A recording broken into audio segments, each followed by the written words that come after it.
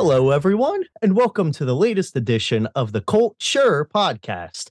I'm your host, Nicholas Christian, and as always, thank you so much for checking this out.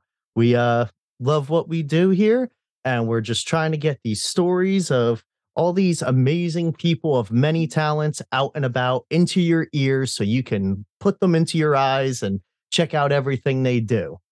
Don't usually have follow up or anything, but I would like to say if you listen to last week's episode, that was the first episode where my best friend, my brother from another mother that lives across the street, Matt Hopkins, is now the official editor of the Culture podcast. And I just want to say, Matt, this is a shout out to you, bub. Thanks for editing, and I'll have this USB to you in no time. Well, if you're listening, I guess you already have it.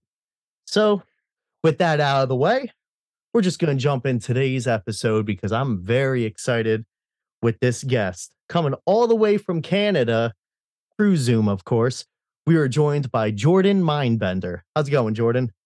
Well, thank you. And thank you for having me on. I appreciate it. Oh, of course, anytime. It's kind of funny how it was just we met randomly because of the group, because of Shawnee, Mhm. like tagging me in your one post. And then it was like, oh my God, magic. And then it was right when you were about to do, of course, we'll dive more into it, but you're about to Yeah. bury yourself alive. I'm like, wait, this dude's burying himself alive. Hold on. I need to put you on a podcast.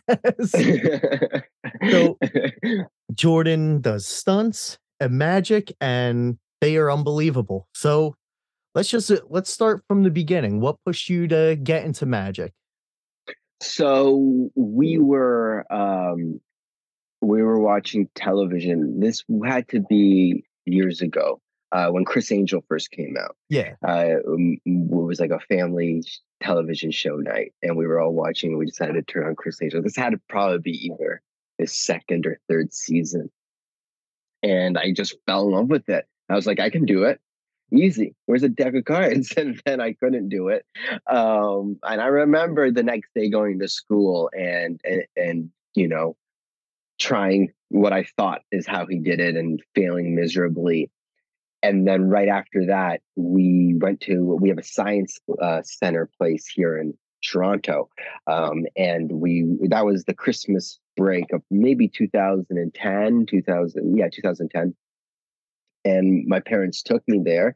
No reason at all, but there was a magician performing there by the name Baldini, and I went to the show, saw it, loved it, couldn't get enough of it.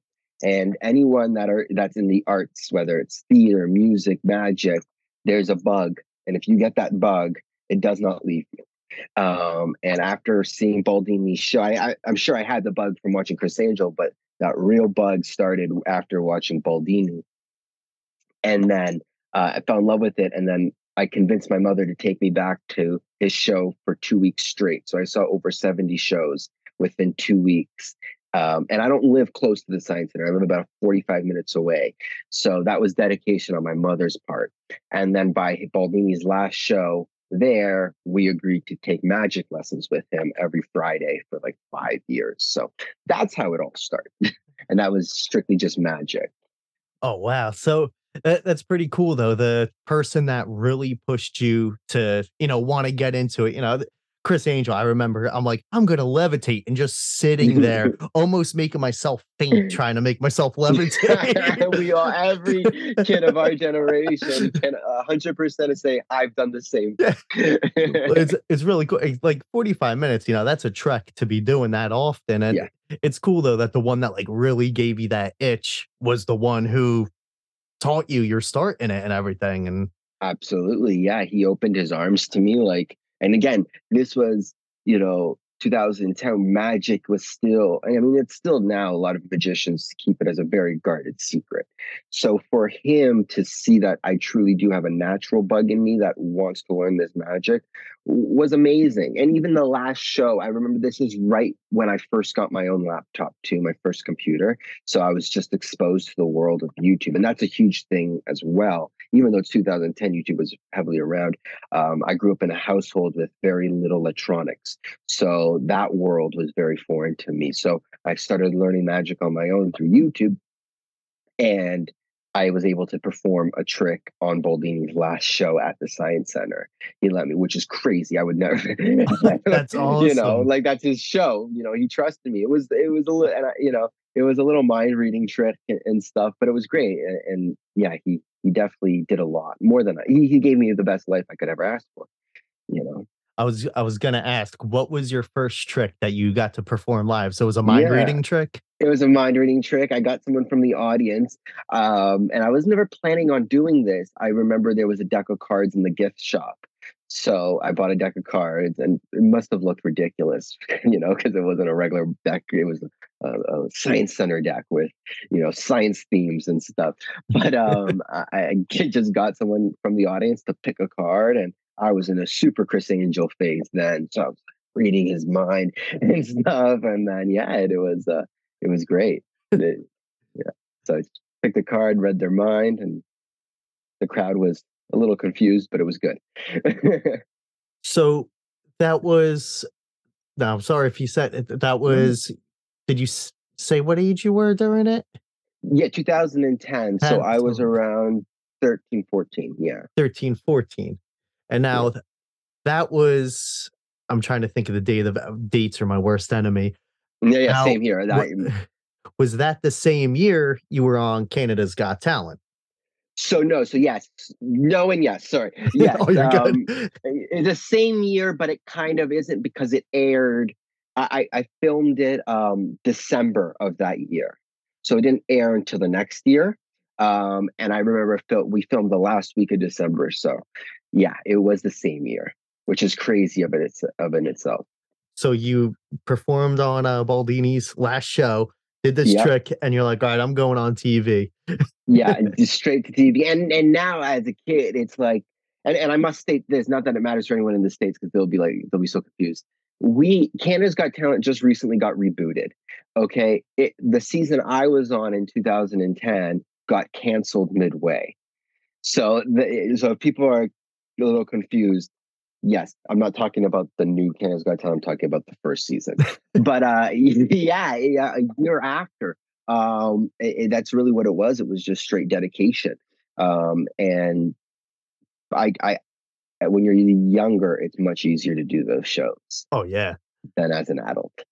So, as a kid, you're fearless, Oh right? I yeah. was like, and it helped that I didn't really know the judges at the time. I knew kind of Martin Short, who's a famous comedian, but I never tried to learn who any of the judges are. I wanted to go in, do my stuff, and leave, which I did. I got through to the next round. I got through to the round after that, and then the show got canceled.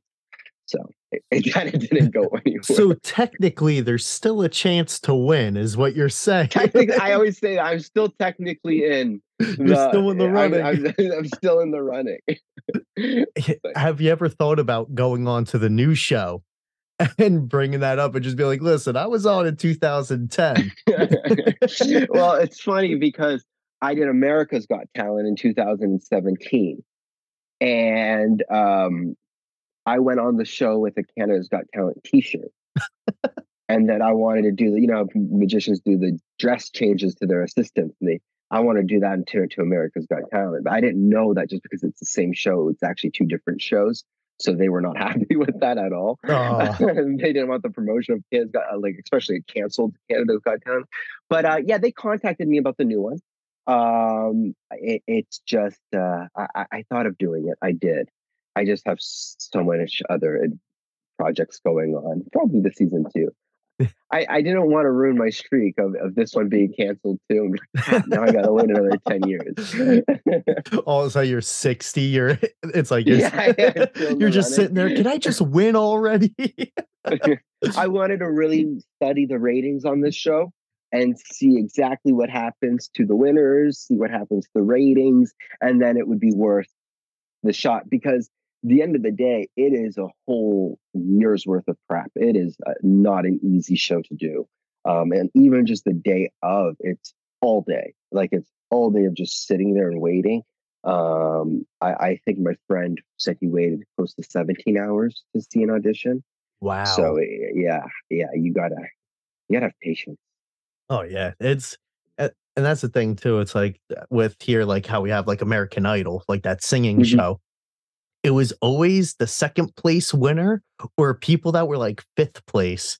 That they're the ones that had better music careers than any first place winner that I can think of. Yeah, Like yeah, absolutely. I always remember it just like it was like they go on, they got the exposure. It's like the only two people I can think of still going is like Kelly Clarkson and Daltrey. Collection, yeah. It's like Yeah, those two. It's like, and they, I don't think she was first, but I know Daltrey was like fourth or fifth. So it's crazy. right. And the whole Kelly Clarkson thing is, I believe, was Kelly Clarkson the first or second season of Idol? I think first, because second, I think was Clay Aiken and Ruben. Right, right. So, and even then, they were pretty big at their time. But I think, no, Kelly Clarkson's amazing, but it was also so new, the Yeah. talent show of that magnitude, right? So, I mean, they nailed it with Clarkson, but they really, yeah, it's interesting. America's Got Talent, usually 99% singer wins. Yeah. So we have enough singing shows, Yeah. I was more of America's Funniest Home Videos guy myself. Oh, amazing. Such a great show. Such a great show. So with the magic, you know, doing that and everything, but you also do stunts. As I say, like before, did Buried Alive on YouTube. I was watching the death table and all that. When did the like the stunts kind of come into play with the with everything? So the stunts came into play right away in my magic career because that's what Chris Angel used to do. I always admired the stunts more than I did the magic. Uh, um, but magic obviously is more realistic to pay the bills, and two, easier to learn, three, not so harming on your body. So it wasn't until I was maybe 15 or 16 when I thought, okay, I can start actually pumping these stunts out and doing them. I remember when I first was little, like I would, get a pair of chain and wrap the chain, put them in padlocks, and when my parents weren't home, and shove my hands in a big pile of snow and try to pick them underneath the snow, and I would do it, and I find such joy in that. It wasn't until my first theater show, that was in 2013. This was the first big theater show where it was like, we have to have a stunt in this. And then there was this famous escape artist in Toronto who was Ripley's most extreme escape artist, and I hired him on to help consult on the stunt. And what we did was, because I was so fascinated with Buried Alive and the Bullet Catch would be the two highest stunts you can do in our world of escapes and illusions and magic, or what you want to call them. But I was fascinated by that. When I told him that, he's like, well, I have a body bag for you and I have a bunch of restraints. So if you can't be buried, what's the second thing? That's a body bag. So he sent me, but he's like, you cannot do this until you have at least two people with you the entire time. Do not do this on your own. And he doesn't live close to me. He lives in Toronto, but he lives about 2 hours from me. So he mailed me a body bag, these three high prison restraints that they use in Russia, and a bunch of padlocks. And then it comes in the mail, and I'm home alone. And I'm like, oh, like it was the biggest tease. I'm like, maybe I'm just gonna go in the body bag. I won't zip it up. I'm just gonna go in it. I'm just gonna go in it. So I go in it, and I got stuck, and I start panicking, and I start freaking out. And then, because I didn't know what to do. We were supposed to leave it there. He was gonna come into town and then train me properly. So then I panicked. I was in. Then I got out of it somehow. I guess I just kind of pulled myself through, being a small kid.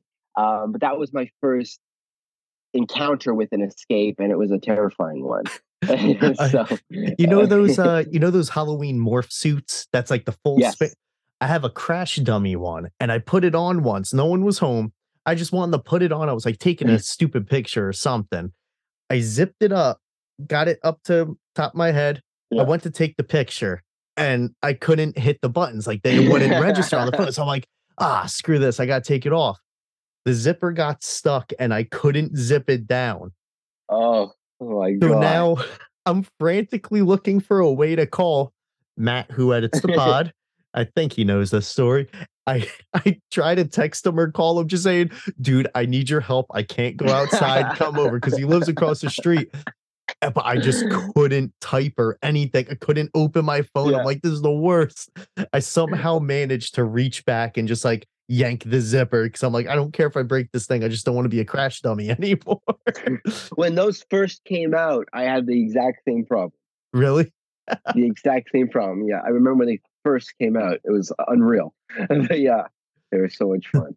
Now with the body bag when you finally did it, how like what was going through your head doing it while you were in there? Was it like oh, I got this, like confidence, or was it like the first magic show where it's kind of like, you have the jitters and all that, but not so much because you're a kid or That was the first time I realized I had claustrophobia, and I didn't know that before. Certain things like that really hit you in your life at certain points when you go through something like that. But I did practice it, so I was aware of my issues of being in a body bag. Um, but again, like I think what I didn't realize at that time was doing something like that after an hour show. We closed the show with it. That was something I wasn't prepared for or didn't really train in. So it was not easy in that sense. But a big thing was trying to keep calm. Again, it was my first show. So I got my own show, my own theater show. There was just so much other emotion. And after that show, I didn't touch that stunt ever again. And I guess this will be breaking news for your listeners. But my yeah. next theater show, I'm putting that back in my show one last time Oh, for the first time in now 10 years. Yeah, I'm excited to do it again because of all the experience I had and to be picking locks under in pitch dark uh, was is the most difficult part. And then I did it with music. I did it to Adele's Skyfall, which is a beautiful song for it. And then again, it's having to stick with cues, right? Because now I'm not alone. I have a team, a production team working with me. So, it was a lot of pressure for a young kid that wants to, do something. But tickets don't start selling until you say you're going to do a dangerous stunt. yeah. So, but what I loved, it was an original, right? No one's ever done something like that before. It was an original act. It was, so I put my own twist on it and I'm very excited to be bringing it back to life as well. I feel like that's like a big part with it too. It's like getting into all that stuff. It's you got to throw your own spin on things and A everything because hundred it's like percent. that's what makes it even more interesting. And it's Yes. as you Yeah. said, when you throw that danger factor into a show, that's like, oh, I want to go see this. This guy's doing this. It's Yeah. Absolutely. And I mean, we have artists that left such an incredible path of work, right? That doesn't need to be forgotten, but doesn't need to be duplicated, right? Pay your respect, but in your way, but it's also fun as an artist to create something completely from scratch. yeah. And that body bake stun is a completely original everything, even like the restraint method on the way we are adding. I think it was 3 Russian prison restraints, which usually most prisoners only use one. So have three, and then being extra tied in was always fun. Um, but yeah, so I'm excited to try this one again, especially after the buried alive. I think they go hand to hand. Oh And yeah. another thing is, right, I think a lot of it was truly dangerous and it was truly scary. But I think by being so young and doing it, no one took it seriously. Yeah.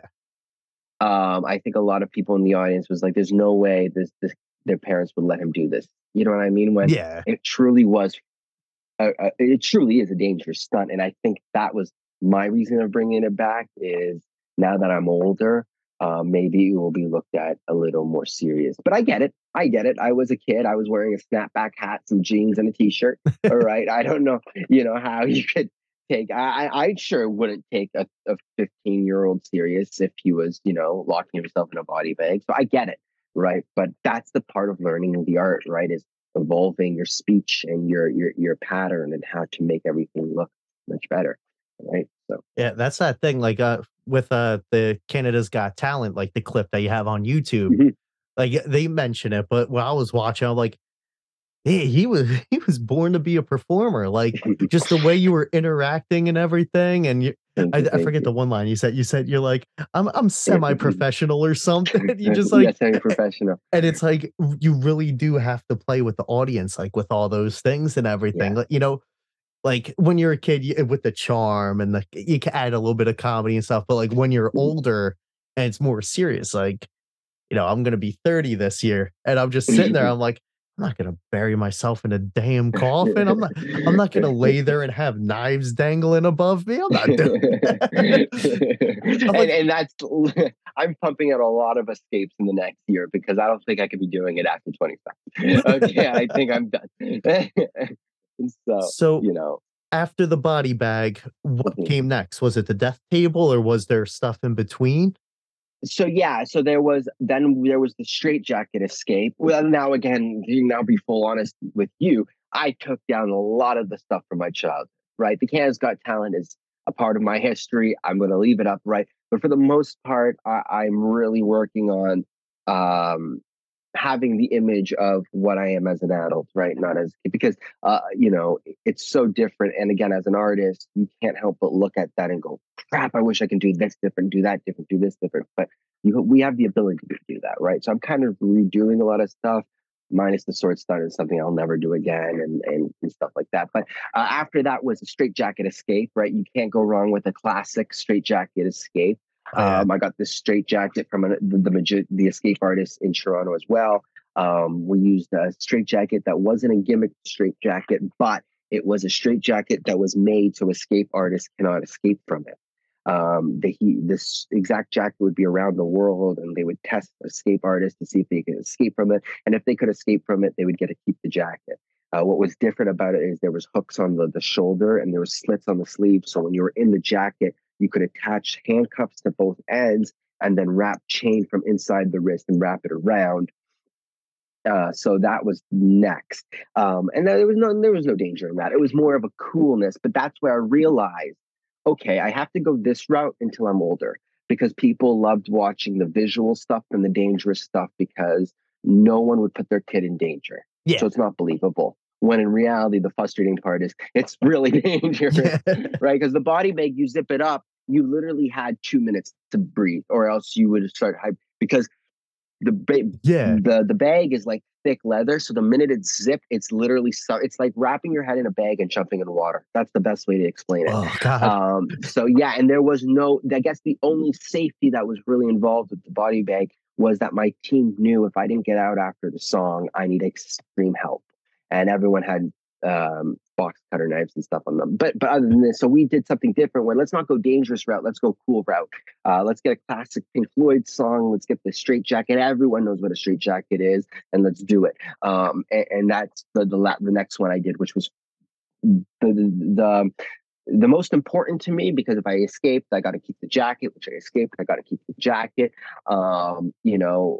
40 years of escape artists trying to escape from that jacket, and only me and the other one was able to do it. So That's that was amazing. more sentimental to me, I think. Now I gotta ask, being a big Pink Floyd fan, what song? Comfortably numb. Oh, nice. Yeah, That's one because you're right. You're comfortably numb, right? yeah. So it worked great, and yeah, it was just a great song with the lighting and stuff.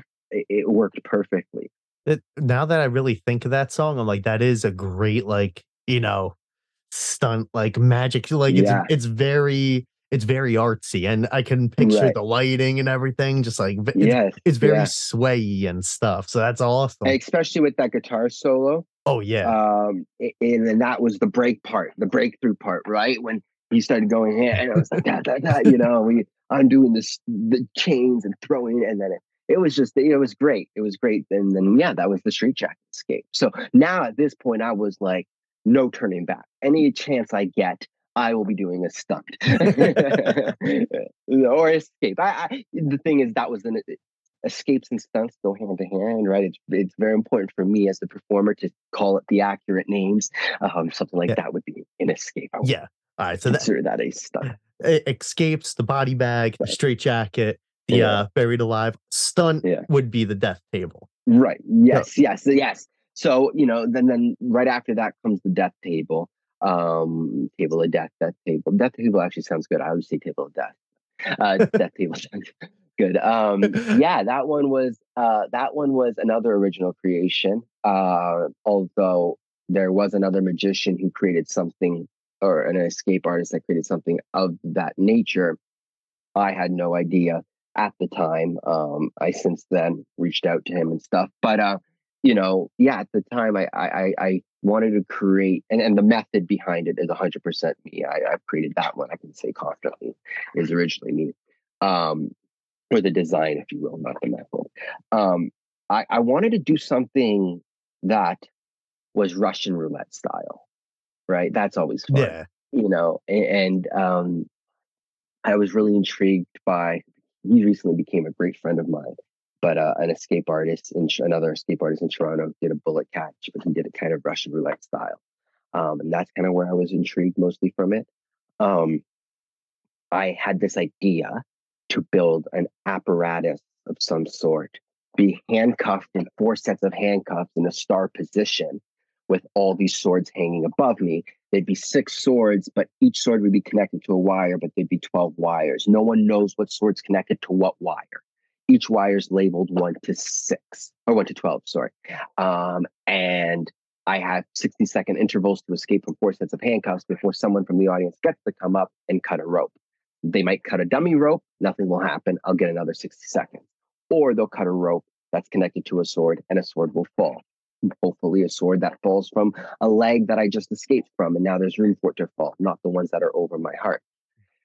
This was, oh my gosh, I was so in love with the idea of thrill that there has to be an element of safety for crew, right? No, if you want to put your life in danger, you can go for it.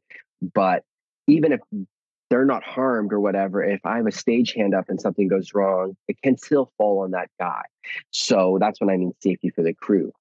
I was reckless. Okay, I was doing things. First off, I got real swords. Okay, these were razor sharp swords from a martial arts, a local martial arts company, who got these swords from Japan.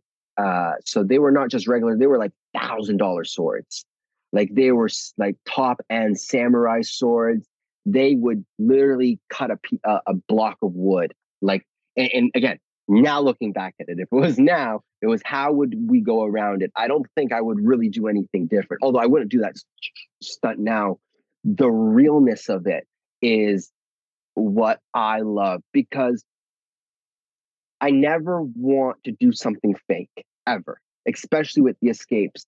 Houdini jumped out of a plane to another plane underneath him. Okay, if I did something fake, I would be disrespecting those legends like Blaine, who actually did spend 4 days or 3 days in a block of ice, or Houdini. I could never sleep with myself. And I think that was the biggest mindset because at the end of the day, it was very possible to file for a grant and get a professional builder to make something of this nature that would protect me in a certain way. I just was not going to go that route. Right. You see So when then, the guy you see when the one guy like leans on it, like kind of shakes a little yeah, bit. so let me get to that story, right? So no, because that I'm so glad you pointed that out because that was my favorite part. So I thought, okay, I'm not going to pay 20 grand to get this professionally built and look nice. I'm just going to build it myself, have a model of some sort. I walked over to the local martial arts team and I told them like I'm filming a documentary around this as well. Let's come and do some magic here. We'll plug you in return. Give me six swords. I'll give them back to you in a month.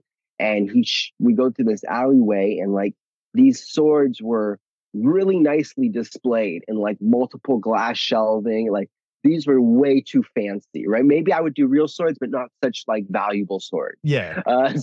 But I got the swords. I did it all. Another thing is, I'm holding them up by dollar store rope. So like the rope is wrapped around the sword in a knot and then strung through. And then I'm like, okay, well, how am I going to mount these to the ground? Oh, there's a sledgehammer. So I'm just going to wrap all these swords around the sledgehammer.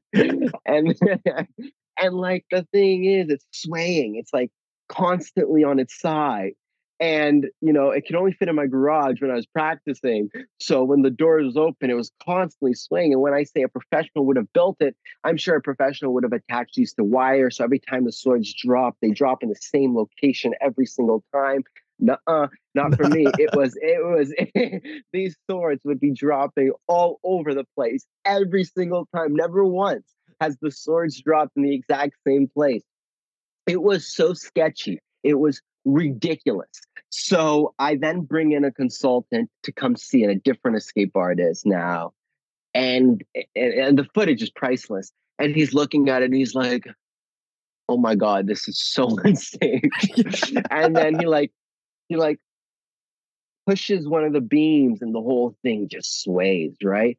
And I go, but my idea was to get a professional like wood builder to kind of like build a framing to make it look better.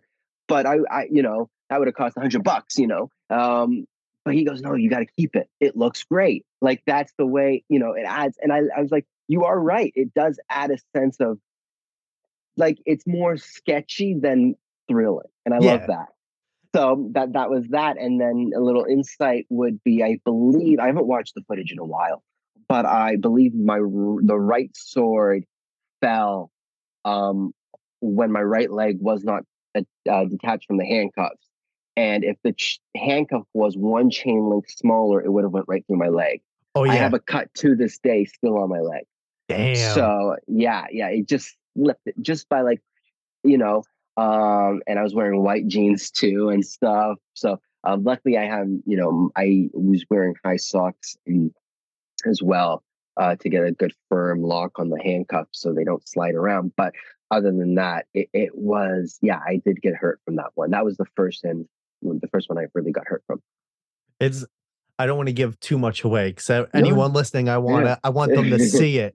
But just yeah, the the comedy that was introduced to it too, because it was like swords obviously fell. I won't say how many and all that, but yeah, that the moment the first sword fell, you see it go straight in, and it's like, oh yeah, if that was his chest, dude would have been stabbed. Like he would have been, it would have been in him.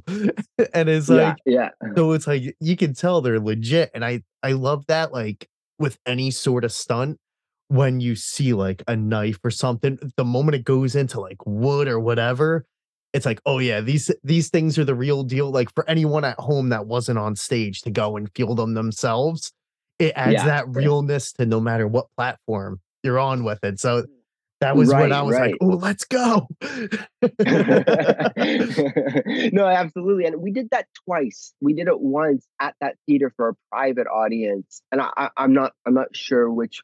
I believe actually I messed up on both of the right legs for both of those performances. But yeah, they both came really close no matter what. But yeah, it was crazy. And then that's how I got on America's Got Talent. Was the producer from the show was for the producer of America's Got Talent was actually at that show, which is Oh shit. absolutely insane In because the show Canada. wasn't in Canada. The show wasn't in the city, right? It was a little outside of the city. Um, I'm not sure. I'm not sure how. I'm sure he wasn't there for me. I'm sure he was in the area and saw it. And as a talent scouter, I'm sure he knew what he was doing. And they wanted me to do that for the show, but because I had two really bad close encounters with that stunt, I was like, absolutely not. First of all, two, I'm not bringing this apparatus through the border. But yeah, so that's how I got on America's Got Talent. All right. Yeah, Now from which is there, pretty cool. yeah, that is awesome. That it's like, of course, it would be though the stunt that twice you had close calls. 100%. Yeah. So So after that, uh, timeline wise, like when did Buried Alive come into play? Because watching that and then seeing like the live streams on like Facebook, because like we were Facebook friends at that point, I started seeing it, like you in the coffin, like how many years in between were those, and were there any like notable stunts in between those that you yeah, did? yes. So there's one I'll tell you about it because it's your audience and it's you, but it's not posted anywhere yet. Um, but I did this after so the sword stunt was 2017 or 16 rather. Um, and then in 2022, for my recent show, I did the suspension straitjacket escape where I hung upside down in a straitjacket. It was the same straight jacket. It was so I was upside down on the straight jacket, but the only my twist was I put a bed of nails under me. Oh, So I know this one.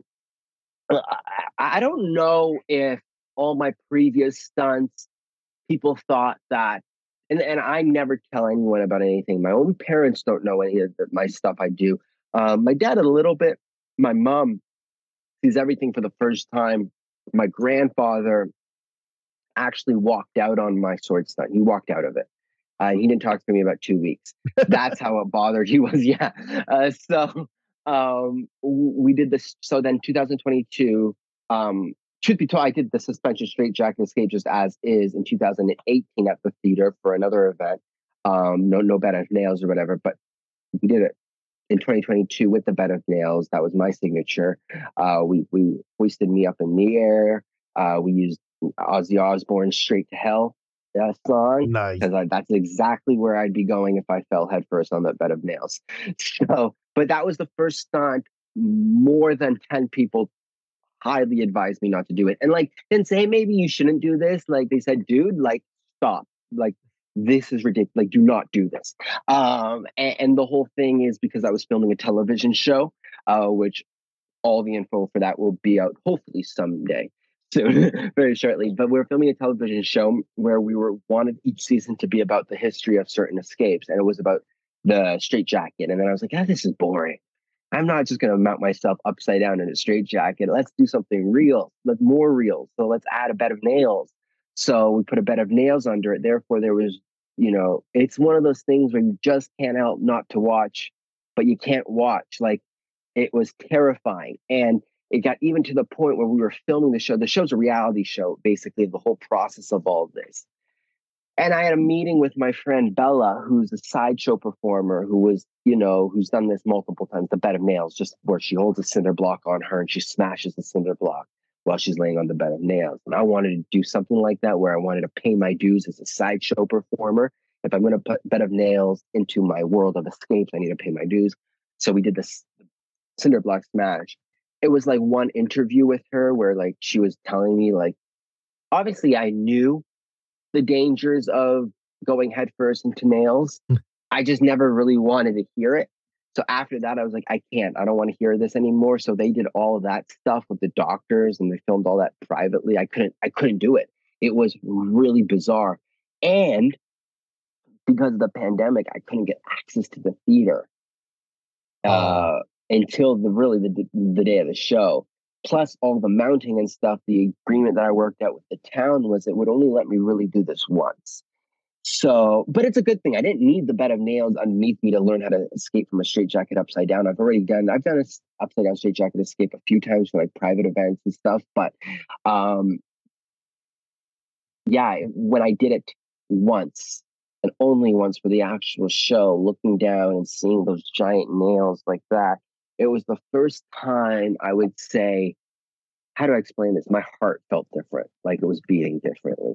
yeah. It was kind of like, this is not a show anymore. This isn't, you know, me up here right now is a spectacle of itself. So now the audience are enjoying it. How the hell do I get down of here? And let me get down in here as quick as possible. And I got out of it the exact millisecond the song ended, which I believe it's like a 3-minute song. I was told not to be upside down more than 2 minutes. So that was like an extra 60 seconds around roughly. So that was the one that came after the sword stunt. That was the most recent one. And then after that, I felt like I did all I could. And by the way, all my stunts were done in that exact same theater. I have the amazing theater team. My team has been the exact same for my entire career since my very first show until now. It was a sense of comfort, right?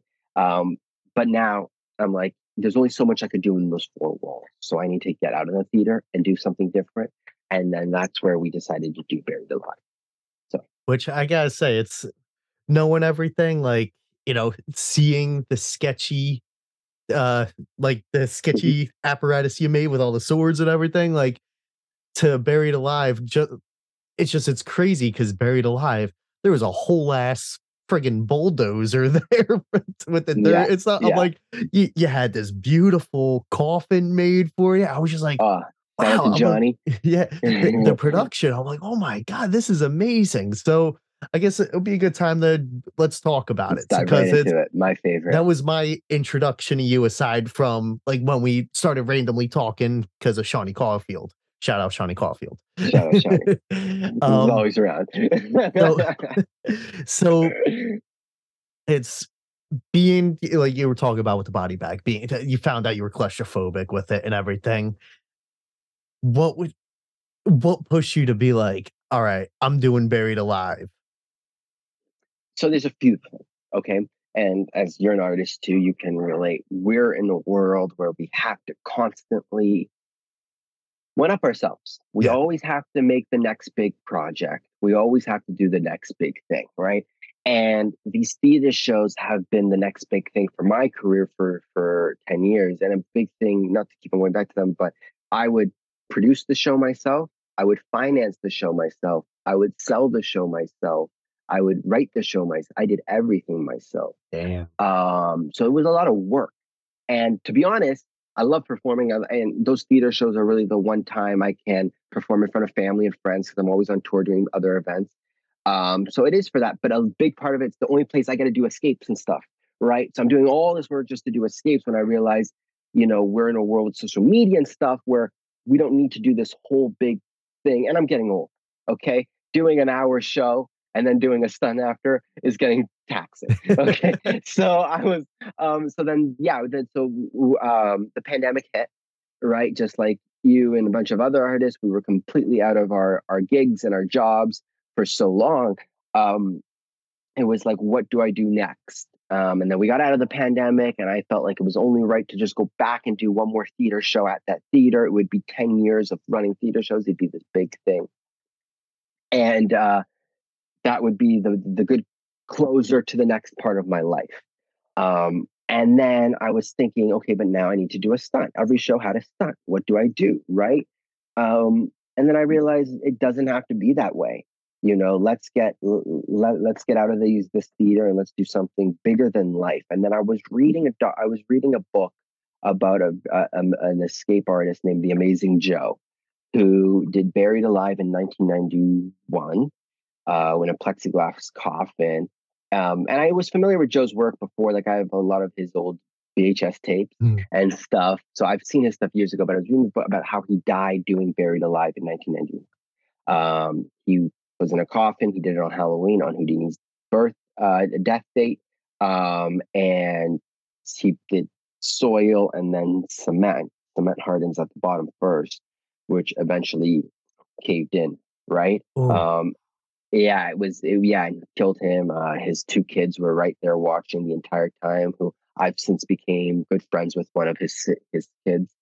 Um, but I was like, oh my god, that's brutal. Now I always knew about Buried Alive because of Chris Angel, right? Chris Angel did two of them in his entire run of his show. Um, but we also know Chris. I'm not saying Chris. Chris definitely did it real, but Chris also has the best of the best safety team in the world, oh yeah. right? So he was protected. Not that you can't really protect yourself with the element of snow and soil, but his team knew what to look for, right? He has the best team. And I was just like, okay, but who else did Buried Alive? Who else did Buried Alive? Then I saw this other escape artist do it in 1950. I could be wrong on the date. He did it, but he almost died doing it. And he did it without a coffin, where he went in like a fetal position and then just let a bunch of soil above him.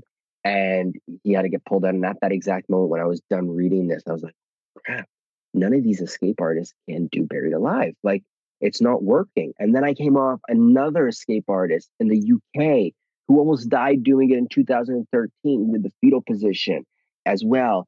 And his people pulled him out literally in seconds. And then I came across of Houdini's like great nephew or something, and he was saying a story that Houdini actually never ended up doing it. He did it before he died, a couple years before he died, but if he failed and they pulled him out, he couldn't even do it. Wow. And apparently, when he died, he did find a way to do it on stage, which again, right, when it's on stage, you got to understand that There could be other things involved as an illusionist, right? Not saying that Houdini wouldn't have faked it, but why wasn't he, what was happening there? We'll never know. We'll never know. But they Yeah. recovered posters promoting it once Houdini died. And then it just started going down this rabbit hole of the buried alive. No one's done that in so long. Like, it's not something, a lot of these magicians and performers are constantly doing the same thing, right? I want to do something new and different, and so that's where, and then I came across Blaine's version of doing 7 days of it. And then, but he did it kind of differently, where he was in a coffin, but he had a tank of water above him, where people can watch him. And he spent, I think it was 6 days under the ground. And that's when I was like, I want to do this. I want to do this. So then I was like, I think I could do it. I think this is the next step, but I don't want to do just a simple buried alive. Let's see if we could test my body a little more, because I wanted to start dabbling in those endurance stunts. Let me see if I could spend full 12 hours underground. And this was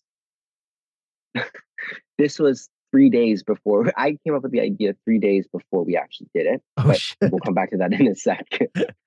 So I have a friend, James, who lives a little far from me, but he lives in the countryside. So he has this beautiful, huge property. And I called him up and I said, "Hey man, would you let me bury myself alive on your property?" He said, "Sure."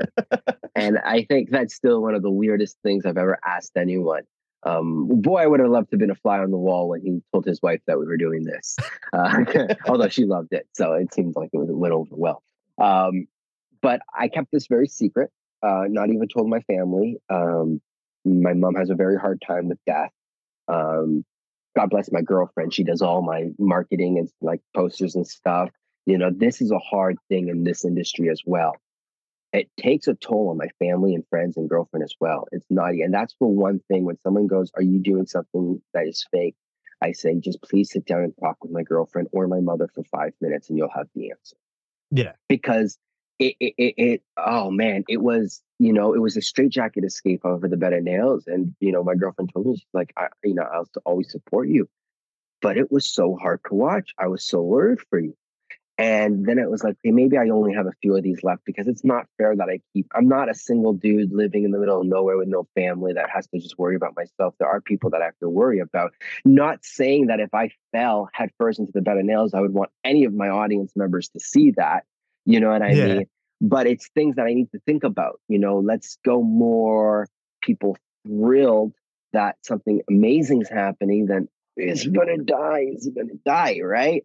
So so I didn't know how to approach the situation with Buried Alive. So I just kept it very secret until literally I had to say I promoted it a day before I did it, but it got pushed a week because I got COVID.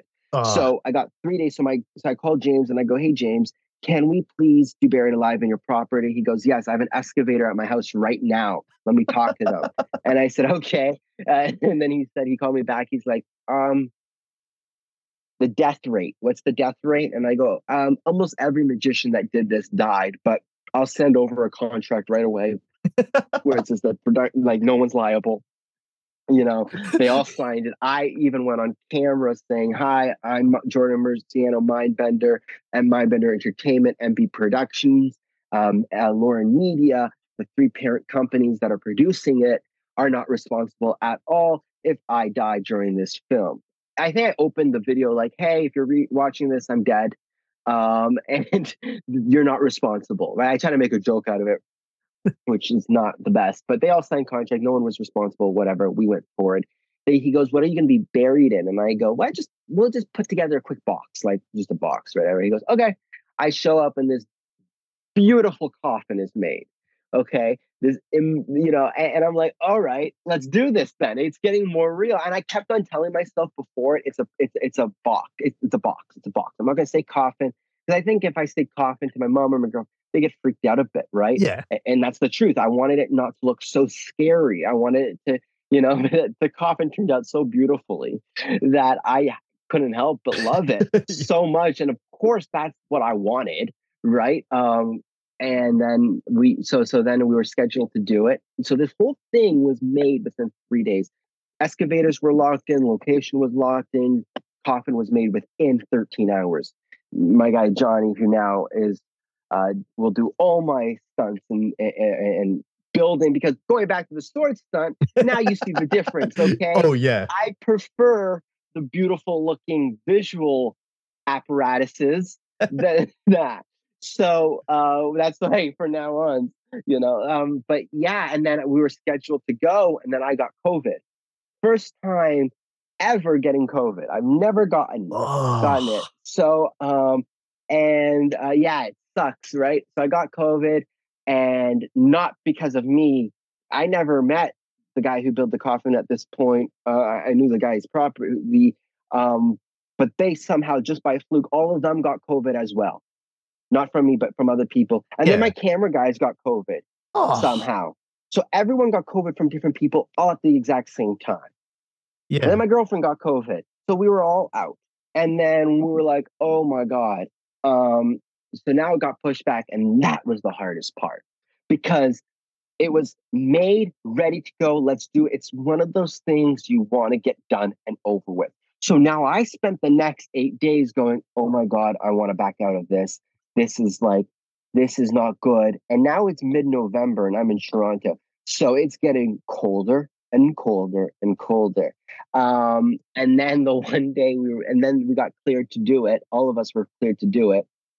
I'm sure I had some sense of COVID still because it was so quick. It was 8 days, but I definitely wasn't feeling the best here, right? I was cleared. Everyone was tested negative to be on set.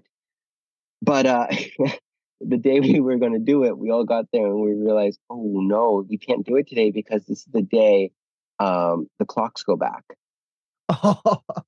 And I plan to spend 12 hours. So that means I'll be pretty much spending 13 hours under in the ground. And then I'm like, oh my God. So then we pushed it back one more day. So it's just a real full 12 hours. And then, so yeah, we did it. And so that's there. The 12 hours was not just my little original part on it, kind of in a way of paying tribute to Blaine with not taking away what Blaine did. And then my original twist was I thought, let's just live stream the whole thing. That was my way of bringing in an audience without bringing in an audience. Therefore, I could just worry about me. I had the best production crew, so if something did go wrong, none of my audience can see it and harm them. We posted a thing in the area. We had a local medical team. So many locals were involved in it, just by donating their time, which was so lovely. And yeah, so that's Buried Alive. And then any questions? Yeah. I remember like hopping on the live stream for a bit. I was at the bar having a couple drinks and some food with my buddy. I'm like, check this out. He's like, what's he doing? I'm like, he's buried alive in a coffin right now. He's like, oh shit, good for him. But Yeah, I wish I was. I wish I snuck a little beer down there with me too. well, the first thing I can think of with it, playing music and all that. I have so many show flyers and stuff. I have mementos from shows. Do you have the coffin? I gotta know. Yeah. So I am a huge keepsake dude.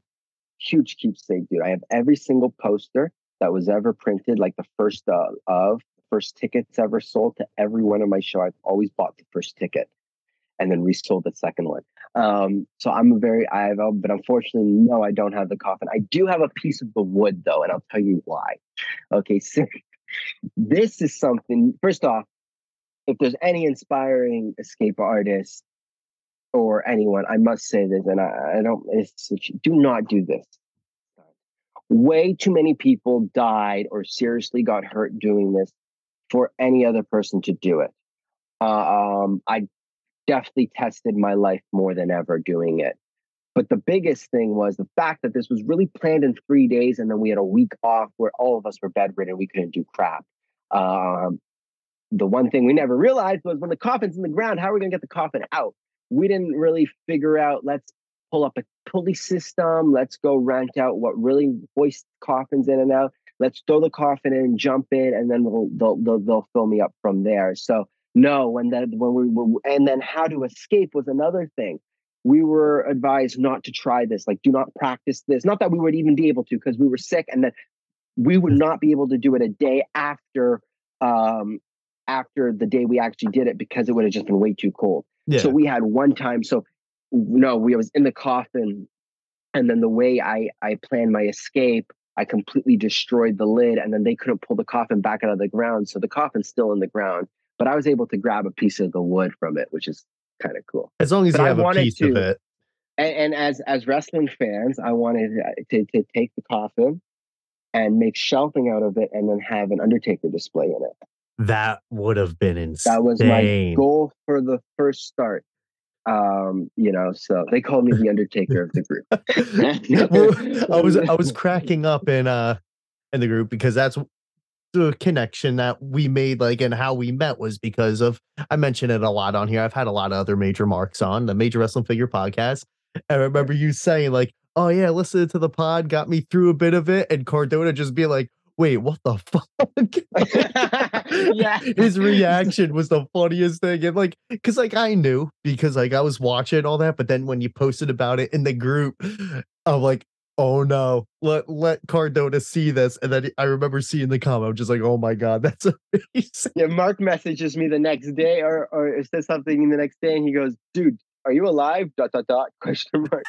But yeah, I saved one episode. Like I tried to keep the phone on live, and when the live ended, I had like 30% battery left. So I was like, okay, I could definitely knock out one episode, and the battery's gonna die, and then I'm just gonna sit here rather for or lay here for the next 6 hours. So yeah, that helped me get through, right? Sometimes hearing people talk, right? Oh But yeah. even that was sketchy. I turned it off halfway through because hearing so many cracks in the wood was just like, oh no, it was so freaky. I just couldn't do it. Even like after, I'm not really crazy in dreams. Like I don't get the craziest dreams. I don't really dream much, but for a good month after, I was having like suffocating type of dreams. It was really Damn. bizarre, very bizarre. Well, that's the craziest thing. Like knowing, like how you were saying, like noticing you were claustrophobic with the body bag, escape and everything. And that's like, all right, now you're buried alive. And Mhm. then hearing you got COVID before it, which is a Right. respiratory sickness. I'm like, wait, he got over COVID and was like, put me in the ground. I'm escaped. Within That's crazy.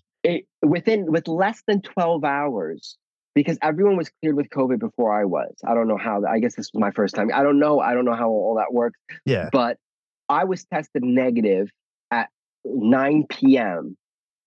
By 7 a.m. the next day, we were on location Damn. starting to film. And then we went in the grave at 6:30. I went in the grave at 6:30 p.m. that day. So within hours. So, yeah, it was I think that was the hurt that was the biggest hurdle, right? But mentally what was so messed up was the week before having COVID was it made me not want to do it more and more and more and more every single day, to the point where I did feel like, in a sense, I was somewhat checked out when I was there. I couldn't get back in that mindset of that thrill, that drive, until I took 10 minutes by myself before I went in the grave and kind of just like snapped myself into it, like, focus, I'm here now, this is what I'm doing. But it was the moment, it got all way too real. Yeah. It got way too real. It was definitely freaky. And with all those signs too, and then not for nothing, but with Right. the clock, shifting and all that, of all number of hours, it has to be 13 hours it switched to it.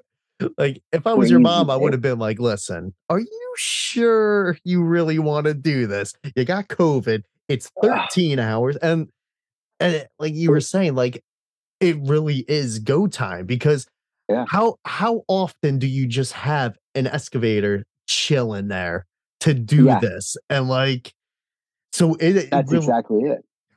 and you did it. And Yeah, you're here today to refer to it as a coffin and a grave. And I think that yeah, that's the yeah. craziest.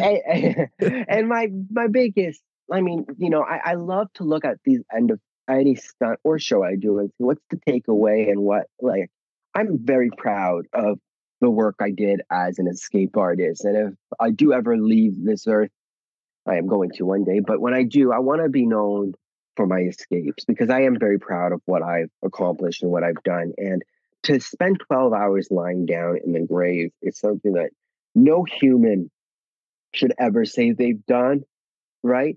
And even after that, it's something that doesn't show in the video. And I've been filming a documentary around it, so I'm sure this stuff will be seen in the documentary. But the pain it caused on my entire body, I was bedridden for about a week. Something happened when I was doing Buried Alive where my ribs got all messed up. I don't know how. I don't know if it was no proper, we didn't build proper ventilation in the coffin. I'm not sure, again, what Blaine's method was behind the right airflow and stuff. But again, he's Blaine. I'm sure he has the money to, Yeah, contract a mechanism that has, right? Because when you breathe out, you're breathing out toxic. So I don't know what happened, but my ribs were like swollen and I couldn't really breathe. I couldn't cough. I couldn't even turning my eyes like like crushed pressured on my head. I was giving it 7 days, and if it didn't go by 7 days, I would have gone to the hospital. But by day five, I started going back to normal. It felt like I got punched a million times in the stomach. Is kind of how it felt. All from just lying there. All just from lying there. It was wild. So it's things like insane. that. Yeah, but I'm happy that I can say I did it. I did it for real. Yeah. Like a lot of magicians were, came to me was like, uh, so what illusion did you use? And I did it, and I love that. I really love that I actually tested my body. I did it on private location, so if something goes wrong, it's not traumatizing anyone. Therefore, I was able to fully see how much my body can endure. You Yeah. know, and that was the biggest takeaway. So one of my proudest things I've ever done. And the coolest thing with it too is like if you think about like when like Chris Angel did it on Mind Freak and Hmm. stuff, and like all these other people, that wasn't in the time of like Yeah. live streaming. It was all shot, Hmm. edited, and then put out and stuff. Hmm. So you didn't see it until it was all said and done. With Hmm. yours, it was like I was sitting in a bar watching it live. Like it's Hmm. unless it's live TV. Like I know, like David Blaine and like Chris Angel, they've done like live stunts Hmm. Hmm. before. So it's like you have that, but it's like no, this is someone that isn't on TV. This is Facebook Live. Like it's Hmm. someone I've been in contact with. Like, holy shit! Like, it's if something goes Yeah. wrong, I barely know him, but I'm gonna feel terrible because I'm sitting watching it, and it's like that's the best thing. If it's, and I feel confident talking now about it because it's all Yes, said and yes, done. You're it's never gonna fun do now. it again. Absolutely, yeah. Like, say like something did happen to you, your phone sitting there on, like live stream. Like Absolutely. it's just it's insane. And like I think that was the thing, like with it, where I was just like, this is nuts that this is happening right now. I need to have them on once this is all said and done. Yeah. Because it's like I wanted to talk about, and also because it's like magic stunts, like escapes, all that, like all that. It's always fascinated me. I'm too damn clumsy, so I would maybe try magic, the stunts, because Yeah, yeah. I did once bury myself underground for a zombie video for someone I Okay, I was friends love with that. at a time for high school. But the thing was, there was maybe 6 inches of dirt, and my head was Okay, the yeah, last yeah. thing buried. That's still So it was like I just wrote. It was all right. Put it on. You start filming now. We'll edit the footage. You start filming once I'm covered. Say go. Get out frame. Say go, and I'm rising up right away. right, It was like, I was underneath for not even a minute. And it was like 6 inches of dirt. But it's You're like, like right in the class of Buried yeah, Alive too, like right in the hover. But yeah, and that's the thing. It was like I didn't know what to expect, and when we were and talking about you having your head out was how the hell did I get out of here?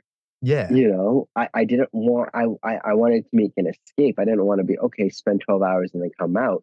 And then probably by like 3 a.m. to about 5 a.m. was like the worst, the absolute worst couple hours in my entire life because it was just so much different emotion and feeling. And I saw this one panel in the lid kind of like popping out a bit.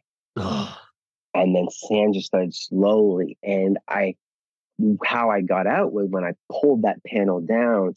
I was so lucky. It caved in like this more than like this, if that yeah, makes sense.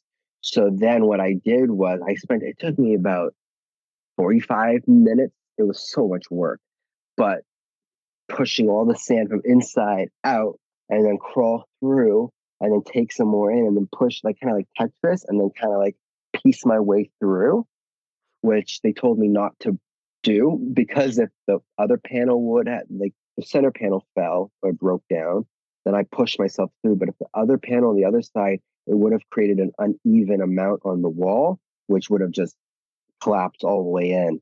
So I had to slide myself through a panel. I lost a lot of things. There's a lot of things under that ground still, I'm pretty sure. But yeah, and my camera completely broke when it caved in. The camera I had inside completely broke. Sand got in and stuff as well. So that was another thing, was the escape part was never planned. We didn't know Yeah. how to do it. Now, when you popped through the surface and all that, just like what was that feeling? Like just seeing the outside air, like seeing everyone, like I'll tell you my first feeling. It was for some reason exactly the same feeling you get if you swallow a bunch of ice, brain freeze. Like it was literally the minute my head hit the surface, instant brain freeze. I don't know wow. why. I don't know. Like again, I don't under. I was in the cold all winter. I mean, all night long. Although you're in ground, so the heat does kind of build up and stuff with you, but it was still cold. Yeah, I don't know. But it was very little, and then it was back, and then I looked around and I saw my camera crew, everyone was in position. Didn't have to worry. I just had to get out of it. And then I am also very prone to anxiety. So, you know, having a relief of fresh air helped a lot. And then I don't remember. It's a great question. I remember frostbite in my head, it felt like, and I don't really remember much. I remember seeing my camera guys in position, and I don't remember much after that, actually. It's just I'm guessing adrenaline just kind of took over that. It's like, Probably. I'm here, I'm getting the hell out, and you just force the rest of Yeah. you out to just crawl and just oh Yeah. Yeah. I think that's what it was. I had someone that was directly in charge of letting my family know that was someone that I was above ground, which they did. But yeah, I think that was it. The adrenaline, I don't remember it, eh, which is crazy because I remember all my stunts and stuff, um, especially for a live audience. I think this was, and I hate using the word real, but this was so real. yeah. I think this was so real in the sense that natural. It's kind of like this. This is the best way to put it. Holding your breath underwater, right? Your mind tells yourself when to get out of the water, Yeah. right? It's the exact same thing. I spent the last 12 hours of my brain telling me this is not normal, this is not normal, this is not normal, right? So I think I didn't have to think that for the first time in 12 hours, it was this weird mind trip, if that makes sense. Yeah. My dad was there, who I didn't even really remember he was there until I called him later that night. That's another thing. So yeah, it's crazy. Watching the footage back was an unreal experience, though, Oh, I bet. Like just right? seeing that and like 'Cause, is that your mind with the places it was going and stuff. It's like I'm sure yeah, there was so much stuff you were watching. You're like, I just don't remember this. Like yeah, yeah. uh And it was on my buddy's property, so he can kind of see where I was from his bedroom. And he sent me a picture. I didn't see it until later that afternoon. I got out. There was a coyote circling the grave. oh my god. Yeah, because he lives Oh in the country. And that was another weird thing for me. I'm not a country boy. So being in the middle of nowhere too was bizarre, yeah. let alone in the ground. It's so mentally trippy, And you now know? and now I'm even more amazed, like really thinking about it. You said it like when you started telling like about location, all that, that was the countryside. But the fact that not only were you underground, but you were in the country and you had cell service, the friggin' stream. I'm like, So here's everything another really played thing. out.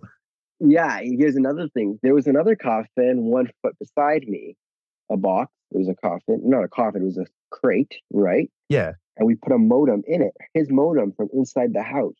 We put in and we lowered it down with me, and then we wired it out. So there was a modem. It wasn't in the same coffin as me because the radiation and then risk of fire or electricity or, Yeah. being electrocuted, right? But it was the wall over me was the modem. So we buried his modem in the ground That too. dude gave you So the property, he gave you his modem. you caught it. You know, it was so funny because we were planning our next stunt. I was at his house I was like, that was the weirdest thing I've ever asked anyone. Yeah. You don't call a friend and say, "Can we bury in your backyard?" Originally, before I realized contacting him, I put a post out on Facebook saying, "Hey, does anyone have a property that I can borrow for an escape?" And I had multiple friends reach out to me and say, "Hey, I have this property." And then I realized I can't ask any of these people for this. This is I don't, But he was a more of a family friend, so I felt a little more comfortable that way. But yeah, it was great. Ugh, Couldn't ask for anything better. Couldn't ask for yeah. anything better. Turned out perfect. You got all this footage and everything, and Yeah. you're here to tell the tale. You did it. Yeah, and that's what's cool. I never, and it was done the exact way I wanted it to, with the roadblock after roadblock after roadblock. But again, burying alive shouldn't be an easy feat. As for the live stream and stuff, yeah, that was my way of bringing in a live audience, right? Because Yeah, I didn't modernizing want, it. yeah, and they wanted to bring a live audience, but I just couldn't do that. Too many people died doing it. It was too much of a risk, right? Not many people fall hanging upside down if you have a good rigging team, but something like this, the stats weren't looking good. So I didn't want to put anyone through that. It's insane. Now, Wow. with that behind you and, Hmm. talking about saying like stunts like that and everything, you're getting older. You don't want to be doing too much of them. No, You mentioned the bullet catch. Do you yeah, ever plan to do the bullet catch? I don't want to be no, no. pulling your, hey, you did this, but like, are you gonna do this? Like, you said. No, Yeah, yeah, that's a great question, and it's one I've thought about a lot. That's a great question. No one's asked me that question before. Um, Bullet catch. I don't think I'll ever do it. all right. Never say never in the world of wrestling, right? Never say Yeah. never. Um, again, if someone presented me with the idea, I'm definitely in the time of my life where I'm really done funding certain things myself, right? And if a company approaches me that wants to, you know, do it and they're willing to supply those guns because those get expensive, then I would be willing to talk about it. But guns are not really I've never shot a gun. I'm not been around guns my life. Like we're not, so again, like we live in Canada, so it's very different, Yeah. but I've never been around a gun, right? That's not, so I don't have that type of, connection to it. The buried alive, uh, um, you know, buried alive, many magicians that I looked up to or escape artists that I've looked up to tried to do it and stuff. So that was the ending goal is why can't these escape artists do it? Let me try type of thing. I need to have a connection with what I'm doing. Yeah. You know, I'm a huge fan of having a list of goals, right? And I feel like if I did the bullet catch, there would be nothing left for me, All right. especially with the next two that I'm working on, which I wish I could say more. One is involving water, one's involving fire. I'll give you those two Yeah. sneak peeks. But other than that, the bullet catch is literally the pinnacle, and the buried alive is right beside it. So I kind of dug, no pun intended, I dug my own grave with that one by doing buried alive so early. Yeah. Where but yeah, I would. I don't know. Buried alive, bullet catch. Way too many people died doing it. Yeah. Way too many. Way more than and just hearing the stories of my friend that did it. Um, yeah, it's freaky. I think Yeah. it's more not that saying that the earth caving in on me was my control, right? Because I was handcuffed too. Not much I would have been able to do, but there's something different about someone having a gun right in front of your face, Yeah. right? And knowing exactly when to catch that bullet. There would just be a lot of learning I would have to do with that one. I would have to go to gun ranges. I'd have to learn how guns work. A lot of stuff that I am completely, you know, know nothing about. I've fired guns like twice in my life, and like Hmm. it was with a close friend who's been doing it his whole life. So like I Right, was right. comfortable. He taught me like all the safety. It was very, Hmm. but it's just like thinking about something like that. Like, no, I would much rather try buried alive than that because it's Yeah, like you said, like just you've seen it so many times in movies, but also with the way the world's been with all it's like it's just guns are just like you're looking at it. With buried alive, you're not so much looking at it until it's caving in on you. right, right. So And, it's and that's it. And that's one thing I love that you just mentioned is the guns in the world, right? I'm not saying that people don't get buried alive, because accidents happen, especially with people that are in construction and stuff. But it's not something that happens regularly, right? People get shot all the time. I don't know if now we're in a world where it's too insensitive. Yeah. That would be my big thing that I've been worried about. But I know personally, me, if I was at a gun range, or if I got to have the right experience with a gun, I think the story would change 100%. Yeah. It's 100%. I'm intrigued by it. Don't get me wrong. I am fascinated by the bullet, especially Blaine. I don't know if you're not familiar with Blaine, does it where he has this cup in his mouth and he shoots the bullet and catches it in his mouth. yeah. But the difference with Blaine is he pulls the trigger himself because it's on a string. He pulls it himself. And his reasoning for that is he wouldn't want any of his staff to be responsible for shooting his head off. Those would be a lot of the big things that I'm involved in, right? Yeah. Uh, as well. So it's things like that. Yeah. I remember seeing his. I can't, like, it's been so long that I don't Mhm. remember with the Yeah, string, but it's like that logic and everything. It's like, that's what it's like. All right. Yeah. You really got to think about it. Thanks. Like, it's that will hurt someone forever, like having that weigh right. on their head. And it's like, no matter what you say before doing that, it's not going to change how they feel. Like, so it definitely is a lot to take in. And I don't, don't blame you for, like, yeah, I would be intrigued too, but like having that, I did the buried alive. I did one of the Yeah. two. Like, you hit that pinnacle. Like, it's Mhm. And that's the thing. Like I also I'm more intrigued. I love adding stunts to my stuff because I am a thrill artist. I love thrill, but I also love the element of escapes. And maybe if I could have incorporated an escape type method into a bullet catch without it being too much or overdone, then maybe that would also change the story too and make it more theatrical than just a simple gun and point. And like my buddy who did it, he has stories for days, and it just sounds like a nightmare. yeah. Especially with being in Canada, getting any place to let you have a gun inside and fire it off is just wild. And I don't know if the laws changed now, but when my friend did it, it was illegal to wear bulletproof vests here in Canada. So yeah, he couldn't even wear a bulletproof vest when he did it. Wow. So there was no, it's things like that where it's so much, but it has been talked about between me and my team. I will say The thing is, that. even with hitting like the pinnacle with buried alive and all that, no matter what other stunts you do or in escapes and all that, it's still amazing to watch. Mhm, Because it's like mhm. anyone that doesn't know you and sees these new ones, then they'll go back and be like, oh my God, he did this. But anyone that knows you and saw you do buried alive, anything after that is going to be a fresh air. Like, oh, well, at least he's not doing that shit again. Like, and Yeah, it's yeah, still going to be amazing. It's still dangerous, but it's like, I feel like there would be that sigh of relief. Like, at right, least right.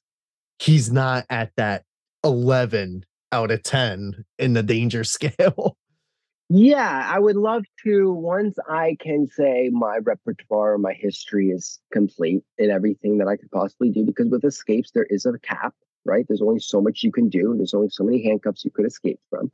And I still have quite a few. I'm probably a good next 5 years worth of escapes I want to pump out.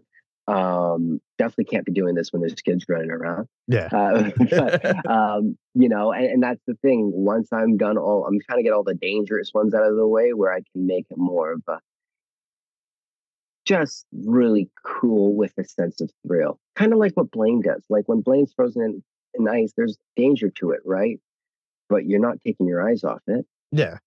but it's also not like, oh my God, it's so extreme, right? When you do a bullet catch, you can't help but go like, oh no. And Yeah. like, you can't watch that. It's so hard to watch, but I love it. I love Yeah. the bullet catch. Or It's so suspended remarkable. over a bed of nails in a straight jacket. It's like, Right. oh no, if he fought like, Right. Exactly. buried I, alive, frozen in ice, it's like at least it isn't like you're not seeing yeah, too, but yeah, but yeah. And then with Buried Alive, I was advised not to sleep at all because that would be freaky. Like if my parents went on to my live stream and I was yeah. sleeping, like that would have freaked her out. It would have freaked them out.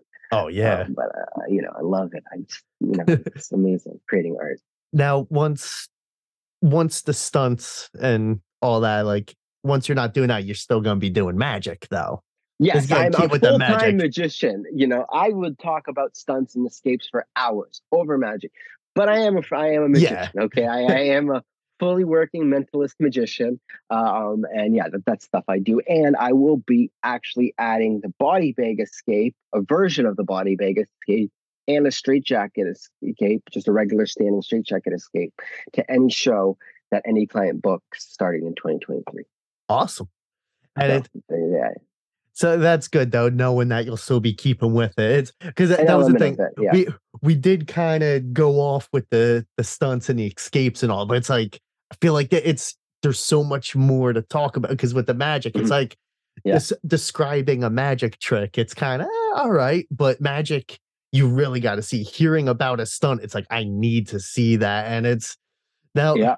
I to touch on we'll we'll kind of get off the stunts and it just Yeah. Yeah. for a little bit before we like close everything out, like when it comes to the magic, do you have any favorite tricks of yours? I know it kind of Mm. contradicts what I just said about describing tricks, but No, no, do you no. have like any favorites that you have like in the Yeah. repertoire?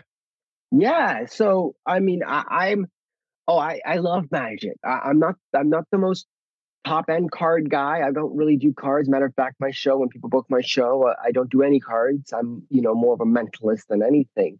But magic and art gives you the ability to let the audience into an adventure in this world. Most escapes, it's my adventure that I'm embarking on in my journey. Magic and mentalism is the difference, right? Um, so yeah, my one of my favorite acts is an effect I do. I've done it for years, where I get someone to pick a card, they sign it, they put it in the deck.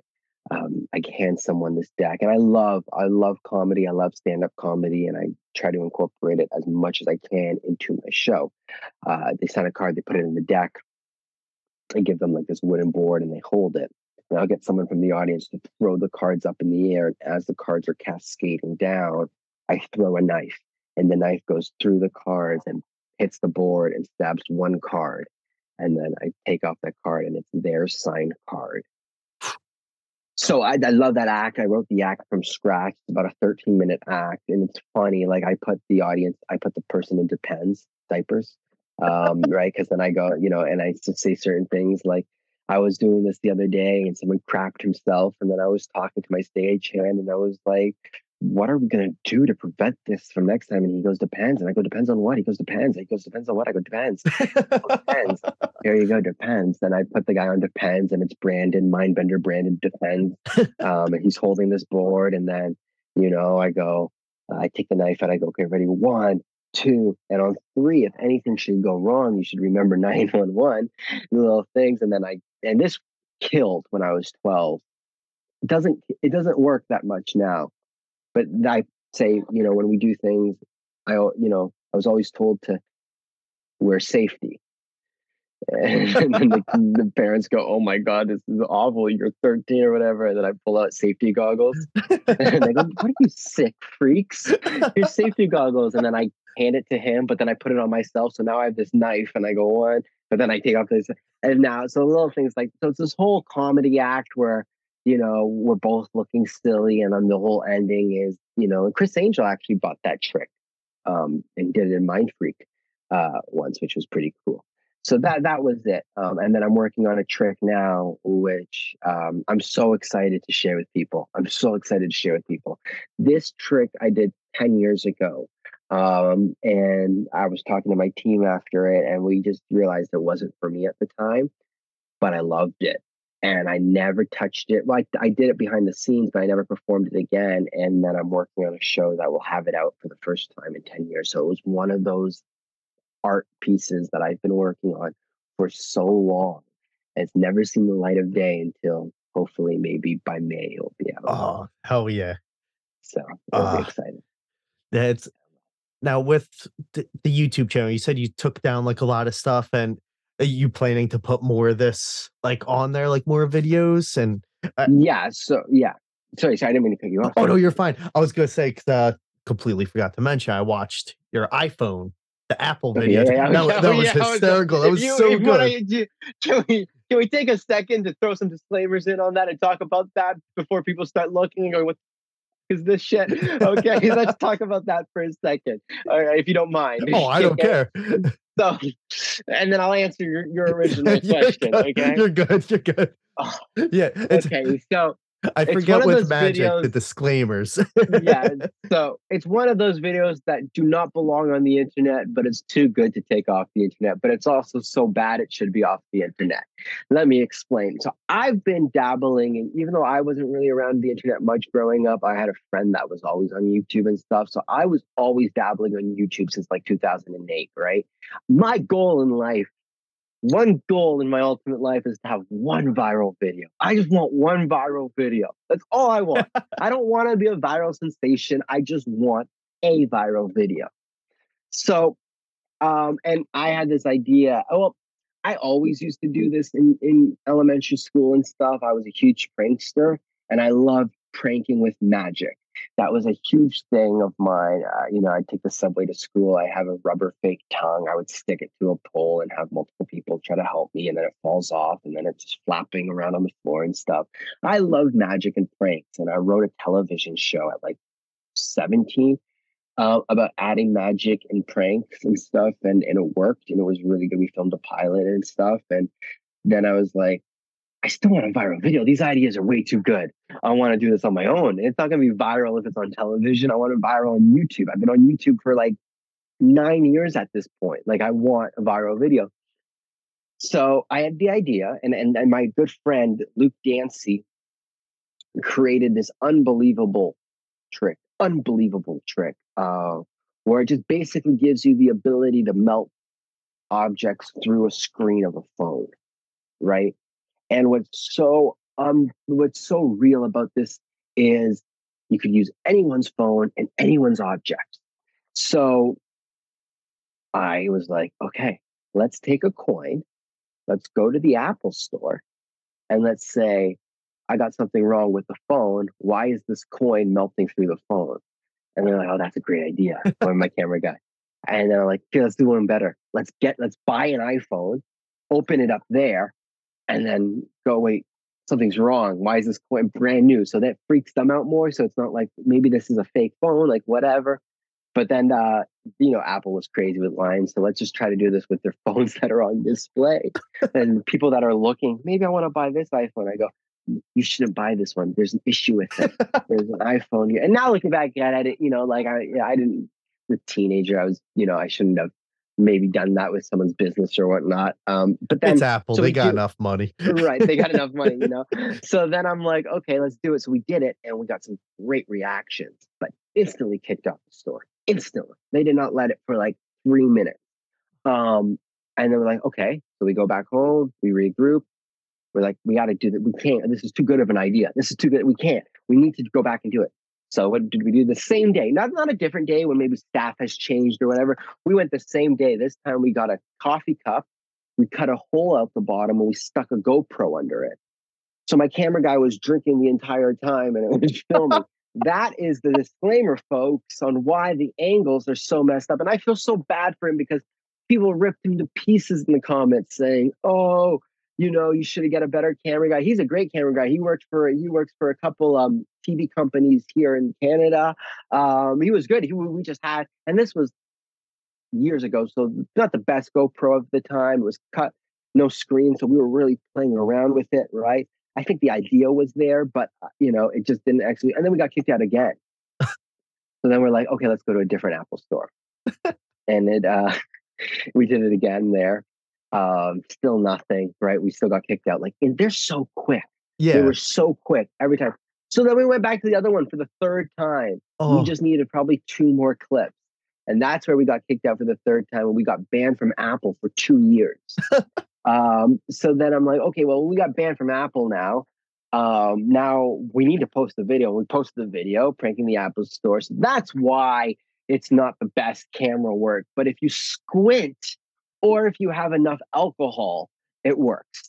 So it's one of those two. Drink a little bit, maybe smoke a little bit, and the video will look like a great video. But that, and then what happened was, I don't know how it got viral. I have an idea.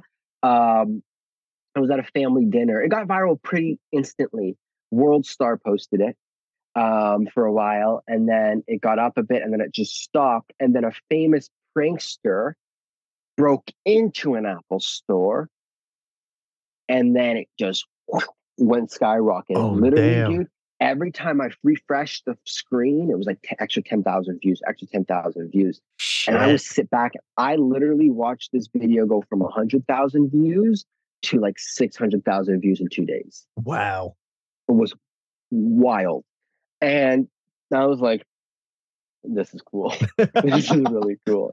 And then I'm like, let's do another prank video where, and I don't know if I took this one down or not, but I basically, my mom's decoration is a very French country style where it's very farm style. So she has a lot of like chicken displays of like ceramic chickens and stuff. So I thought it'd be funny to buy a real chicken and let it run around the house. And what was not funny was we were moving that week, so everyone was very stressed out. And this is me as a teen, also not really knowing when the right time to prank is and when the not the right time to prank is. We have people coming to view the house, and I have chickens running around, and it was just a disaster. And that got to like 12,000 views, which was fun. And then I was like, okay, I'm did what I had to do.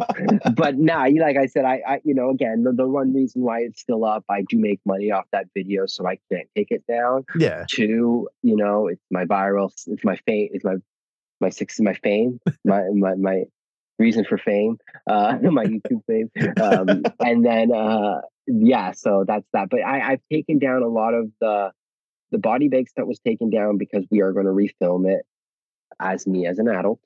But it's going to be the exact same. I have the exact same of everything. We're using the same song. I have changed up the pattern a bit because now being 10 years in the business, I know how to script differently. And then that's the only one that has to be redone. And the standing up straight jacket as well. But we're filming both of those in about a month. So Sweet. yeah. Yeah. Other than that, I didn't take down much, really. I just tried to take down the stuff that really was outdated. Yeah. I want to create stuff that's not outdated. Oh yeah. And especially now with having like the technology the way it is, your cell phone's better than the GoPro that you had. Like it's like the 100%. way cameras Oh, are and stuff, like the way it films. So it's like you look at the like the sword table of death, mhm. table of death, death table, stun, and like you had multiple camera angles, and it's Yeah. great for that. But the thing is, then you look at like Buried Alive, and it's like you see the difference in the quality, and so Mhm. it's still a great Absolutely. video. Go check it out, everyone. But it's like, Yeah. yeah, I see what you And just to mean. touch on the table of death too, and also with doing stunts in the live theater, my camera guys are very limited Yeah, because no matter what, the people in the audience always come first. They come first. That's my goal with every theater show. Every single person in that show, that theater needs to leave with a great time. Two, everyone staff gets paid off. Three, then hopefully I get paid off. Okay, so when the stunts are done in theaters, my camera guys are really limited to right and left, so they can't be creative with close-up angles and moving angles because the one rule is never block an audience member. So, and that's the thing as well, is this gives us more of a time to use skies that are pink and go close up in the grave and under so things like yeah, that. But yeah, I want to recreate everything to look timeless. And unfortunately, as a young kid, when I'm doing this cool stuff, I'm dressed as a kid, as a teenager, right? Which fringes. But every performer, I'm not alone. Every performer can say if they look back on any of the stuff they did as a teen, they cringed oh as an yeah, artist. So so I understand that factor. And body bag is not crazy death defying to the point where I'm going to die doing it. Right? Just I won't do the sword stun again for multiple reasons, like I mentioned. Although I'm dying to do that one again. But so don't things say like that. dying to do it Yeah, again. that's not that. You're right. Maybe that's not the best. So All right, Jordan. If unless that's there's it. anything else you want to add, we've I'm having been a blast with you, man. I have been too. We've been going for an hour and 33 minutes. Wow, And I time goes know I by said quick. I got an editor now, but he's still getting his chains rolling. So I don't want to give As them long as he too doesn't long. get Yeah. paid by the hour. Get paid. Oh, yeah. I, I'll buy him Beep that out. I'll buy him a beer, some chicken wings, and get him high because we could Yeah, do that. yeah, We yeah. could do that in Jersey now. But Oh, you can? Is it weed legal there? yes, we got recreational legal in Jersey. Amazing. Thank the Lord. Congratulations. Thank you. Yeah. But I mean, I was just watching Cops the other day, and it's crazy to know that people are still getting arrested for that and getting wild. yeah, I I know. don't know. It just seems so unreal to me. Yeah, I always say I'm like it comes from the ground. Yeah, yeah. Why? This one guy got pulled over, and he's like, "You're smoking weed." The cops like, "Smoking weed." He's like, "It's Earth." It's Earth. But it's with all the stuff you have coming up and everything. It's with having people on. It's, I try to change it up and everything, but of course I'm gonna have reoccurring guests. And Please. with everything you're doing, I would absolutely love to have you back on because I can't wait to see what you do next with everything because it's Yeah. everything I've seen so far. I love.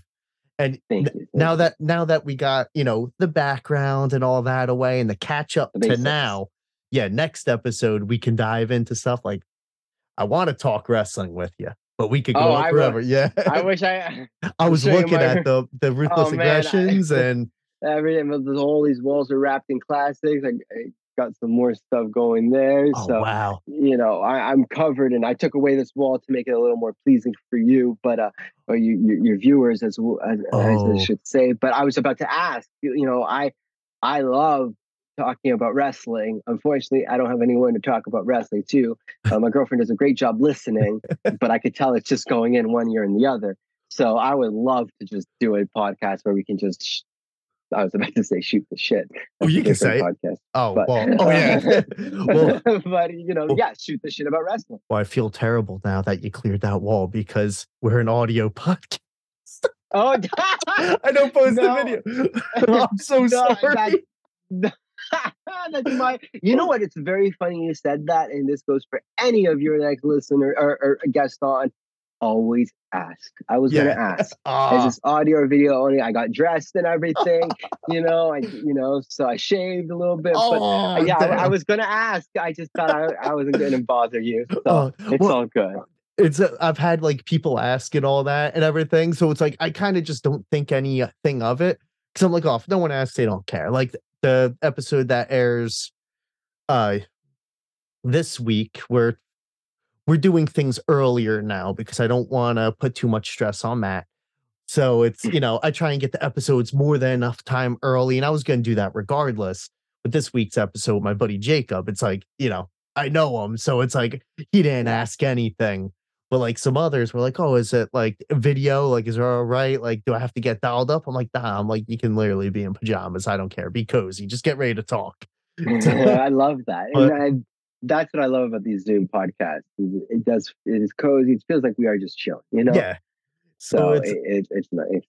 yeah, definitely want to have you back on, especially with like Please. stuff coming up, like, to talk about that. And then we'll definitely dive into wrestling because that's one thing I love is like with this talking about everything else that people are into. So it's like, but Mhm. not having someone that's done the shit you've done before, like being buried alive, Mhm. it's gonna take up some time. So Yeah, it's yeah, I know totally, but and now it's good to save stuff for a second parter. oh yeah, And then that's the thing. Like, I have some wrestling stories for you, I some can't action figure stories. I can't wait because I'm a big toy guy. So it's like we were talking before. So and I'm a And talker. So it's no, you are a great talker, by the way. You have oh, a great thank you. radio voice. But yeah, I don't ever talk about wrestling. I've never posted any of my wrestling stuff ever on social media. No one really comes in here. This place is very locked down. So when I did Shawnee's podcast, that was the first time I ever talked about wrestling to anyone outside of my house. Wow. Yeah. So Well, not that it's a shameful thing. I'm very, very protective of my stuff, right? Like I don't know if it's best to be posting all over my social media the value of my yeah. collection, right? Because a lot of people do know where I live, but I'm more open to it now because I'm seeing like I have had a few parties recently and people have came in here and seen it and they're like, whoa, and I'm like, is that the type of reaction I'm getting? I thought people would be like, why? What's all this? People are loving this room, so I'm more open to talking about it now and Oh stuff. hell yeah. Well, I And now that I'm mean, done collecting as well. I mean, my DMs are always open to talk wrestling. We But should do it. Let's do it. we'll save the origin stories and all that for the Yes, next yes, episode yes. of the Let's do it. pod. Let's do it. But Yeah, to because I wind actually it funny ones. down, Jordan, we're not gonna go in the grounds. We're not gonna lay under swords. We're gonna hop in the car. We're gonna cruise to the countryside, look at the remnants of the coffin at your bud's house, dig his modem Yeah. out for him. Yeah. We're going to take a little ego trip and just plug away everywhere people can. Plug your YouTube for sure, so people can watch like these amazing videos, and your social so they can keep up to date with everything you're doing. And also, so if they're in the area and they want to book you, or in America and they want to book you, anywhere want to book you, where can they get in Yeah. contact with you? So, oh man, ego trip. I love this. Okay. So my socials, Mindbender Magic on Instagram. That's the best way to find me. Um, uh, my website is mindbendermagic.com. That's the best place to book me. I do gigs everywhere, anywhere and everywhere. So if you're in the States and you want me to come perform at your local bar, venue, theater, private event, anywhere that hosts live entertainment, you can call me. I will fly, walk, drive anywhere to perform what I love. So you can contact me there. That's And my YouTube channel, Mindbender Magic. Everything's Mindbender Magic. makes it easy One for word. me for the description. And as all you know, I'm Nicholas Christian. You can find me at cult_sure_ on Facebook and Instagram, and I think Twitter, Culture Discord. Keep saying every week I'm going to keep building it up, but I have not done anything with it. We're kind of in a revamp period, remodeling, but we're still open, of course. Find me at terror_tunes, TOONS_ for all my musical and art endeavors. Terrortunes. That's on Instagram, Facebook, Twitter. Terrortunes.bandcamp.com, where there's all merch, music, there's culture, t-shirts. Clothe yourself. I'm going to be doing a lot of shit this year and going to be posting more on there and trying to go a little more legit with things. So that's where to find me. That's where you find Jordan. And Jordan, it has been an honor. It has It been has been a awesome. pleasure. This has The been a pleasure is lot of mine. fun. Thank you so much for having me. And thank you to all your listeners that spent their last hour and a half listening to my tales. All right, My everyone. stories. Yeah. And I hope everyone enjoys, because I sure as hell did. Take care, everyone, and see you next week. Playing us out on this week's episode of the Cold Shore Podcast is Hateful Scarecrows with their song, Citronella Casket.